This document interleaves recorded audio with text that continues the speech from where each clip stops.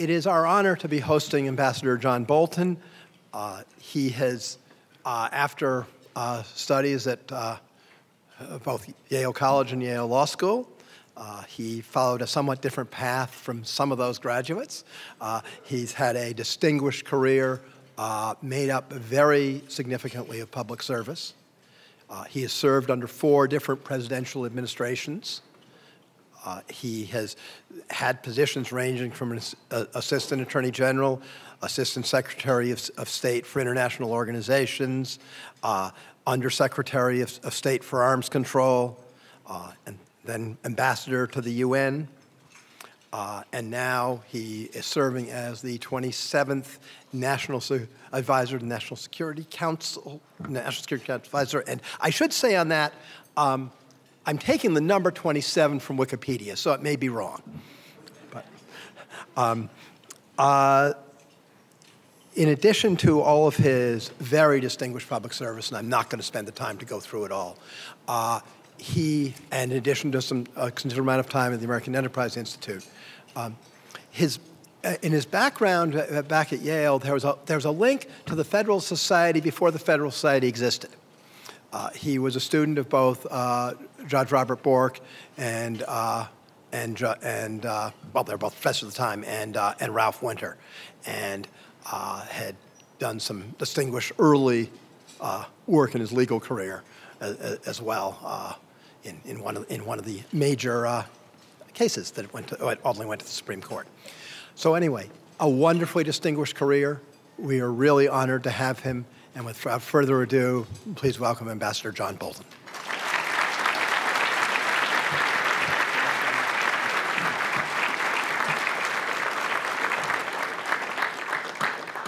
Well, thank you very much, Jane, for your kind introduction.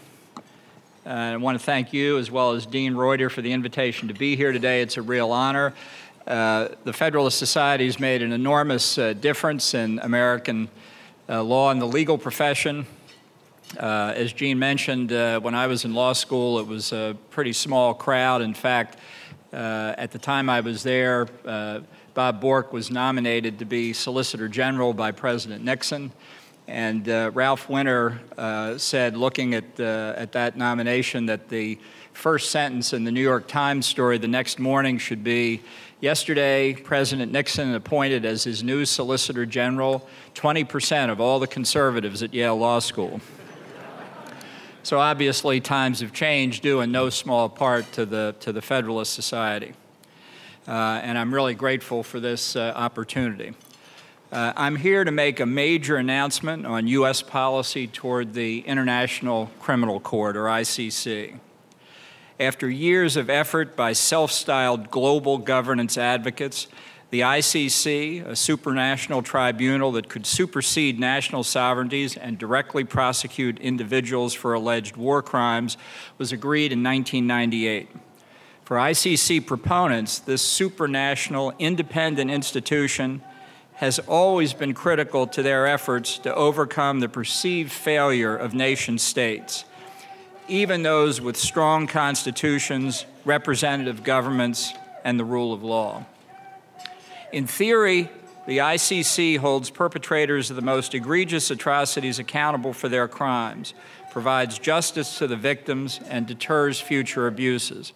In practice, however, the court has been ineffective, unaccountable, and indeed outright dangerous.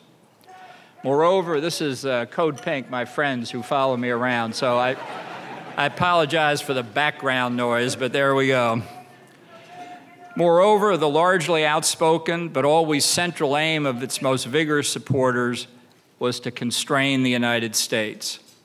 The objective was not limited to targeting individual U.S. service members, but rather America's senior political leadership and its relentless determination to keep our country secure.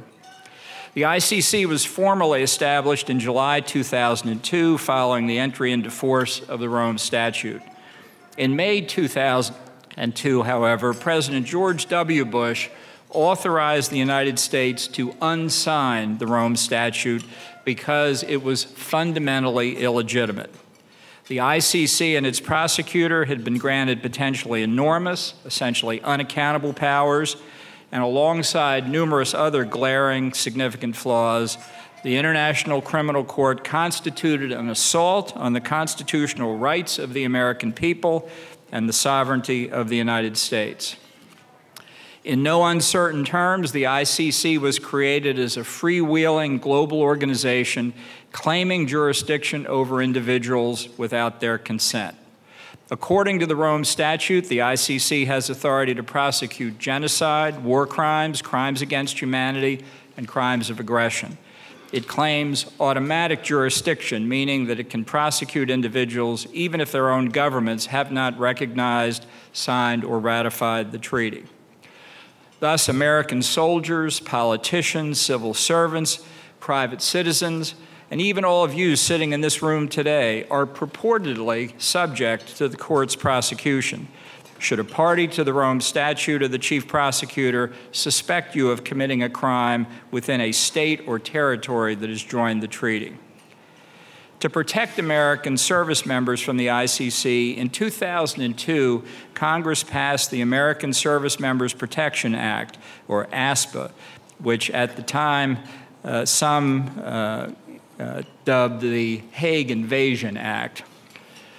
This law, which enjoyed broad bipartisan support, authorizes the President to use all means necessary and appropriate, including force, to shield our service members and the armed forces of our allies from ICC prosecution.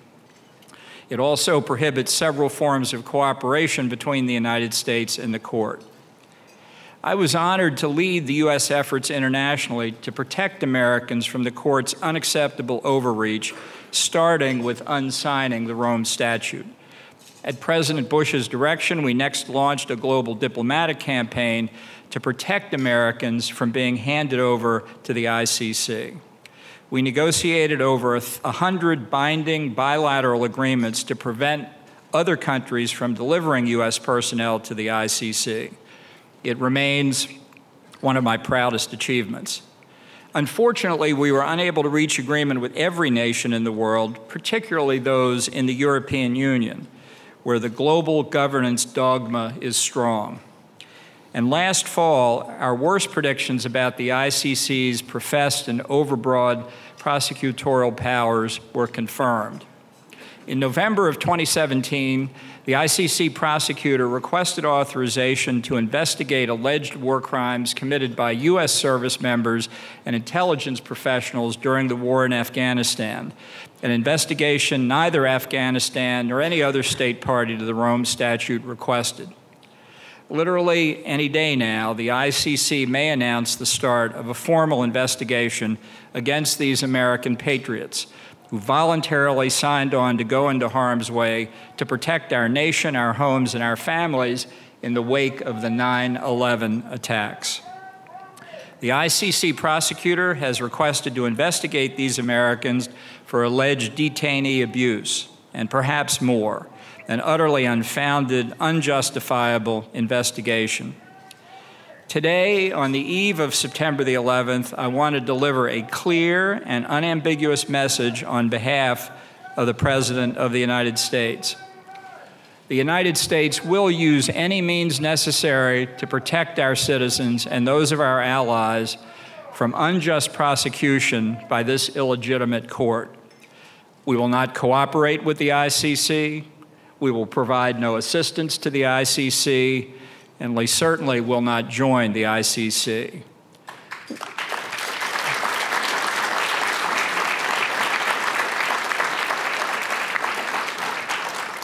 We will let the ICC die on its own. After all, for all intents and purposes, the ICC is already dead to us. The United States bases this policy on 5 principal concerns about the court: its purported authority and its effectiveness. First, the International Criminal Court unacceptably threatens American sovereignty and U.S. national security interests. The prosecutor in The Hague claims essentially unfettered discretion to investigate, charge, and prosecute individuals, regardless of whether their countries have acceded to the Rome Statute. The court in no way derives these powers from any grant of consent by non-parties to the statute. Instead, the ICC is an unprecedented effort to vest power in a supranational body without the consent of either nation-states or the individuals over which it purports to exert jurisdiction. It certainly has no consent whatever from the United States. As Americans, we fully understand that consent of the governed is a prerequisite to true legitimacy, and we reject such a flagrant violation of our national sovereignty. To make matters worse, the court's structure is contrary to fundamental American principles, including checks and balances on authority through the separation of powers. Our founders believed that a division of authority among three separate branches of government would provide the maximum level of protection for individual liberty. The International Criminal Court, however, melds two of these branches together, the judicial and the executive. In the ICC structure, the executive branch, the Office of the Prosecutor, is an organ of the court. The framers of our Constitution considered such a melding of powers unacceptable for our own government, and we should certainly not accept it in the ICC. Other governments may choose systems which reject the separation of powers, but not the United States. There are no adequate mechanisms to hold the court and its personnel accountable or curtail its unchecked powers when required. ICC proponents argue that corrupt or ineffective judges can be removed by a two-thirds vote of parties to the Rome Statute, and that a prosecutor can be removed by a majority vote. However, I ask everyone in this room today, would you consign the fate of American citizens to a committee of other nations, including Venezuela and the Democratic Republic of the Congo, and entities that are not even states, like the Palestinian Authority? You would not. I would not. And this administration will not. The ICC's Assembly of States Party cannot supervise the court any more than the United Nations General Assembly can supervise the UN bureaucracy. Recent allegations of mismanagement and corruption among ICC personnel make this perfectly clear. The first prosecutor elected by the Assembly of States Parties attempted to protect a high-ranking government official from prosecution, assisted a businessman with links to violations in Libya, and shared confidential court documents with Angelina Jolie. I can't imagine why. In short, the International Criminal Court unacceptably concentrates power in the hands of an unchecked executive who is accountable to no one. It claims authority separate from and above the Constitution of the United States. It is antithetical to our nation's ideals. Indeed, this organization is the founders' worst nightmare come to life, an elegant office building in a faraway country that determines the guilt or innocence of American citizens. Second, the International Criminal Court claims jurisdiction over crimes that have disputed and ambiguous definitions, exacerbating the court's unfettered powers. The definitions of crimes, especially crimes of aggression, are vague and subject to wide-ranging interpretation by the ICC. Had the ICC existed during the Second World War, America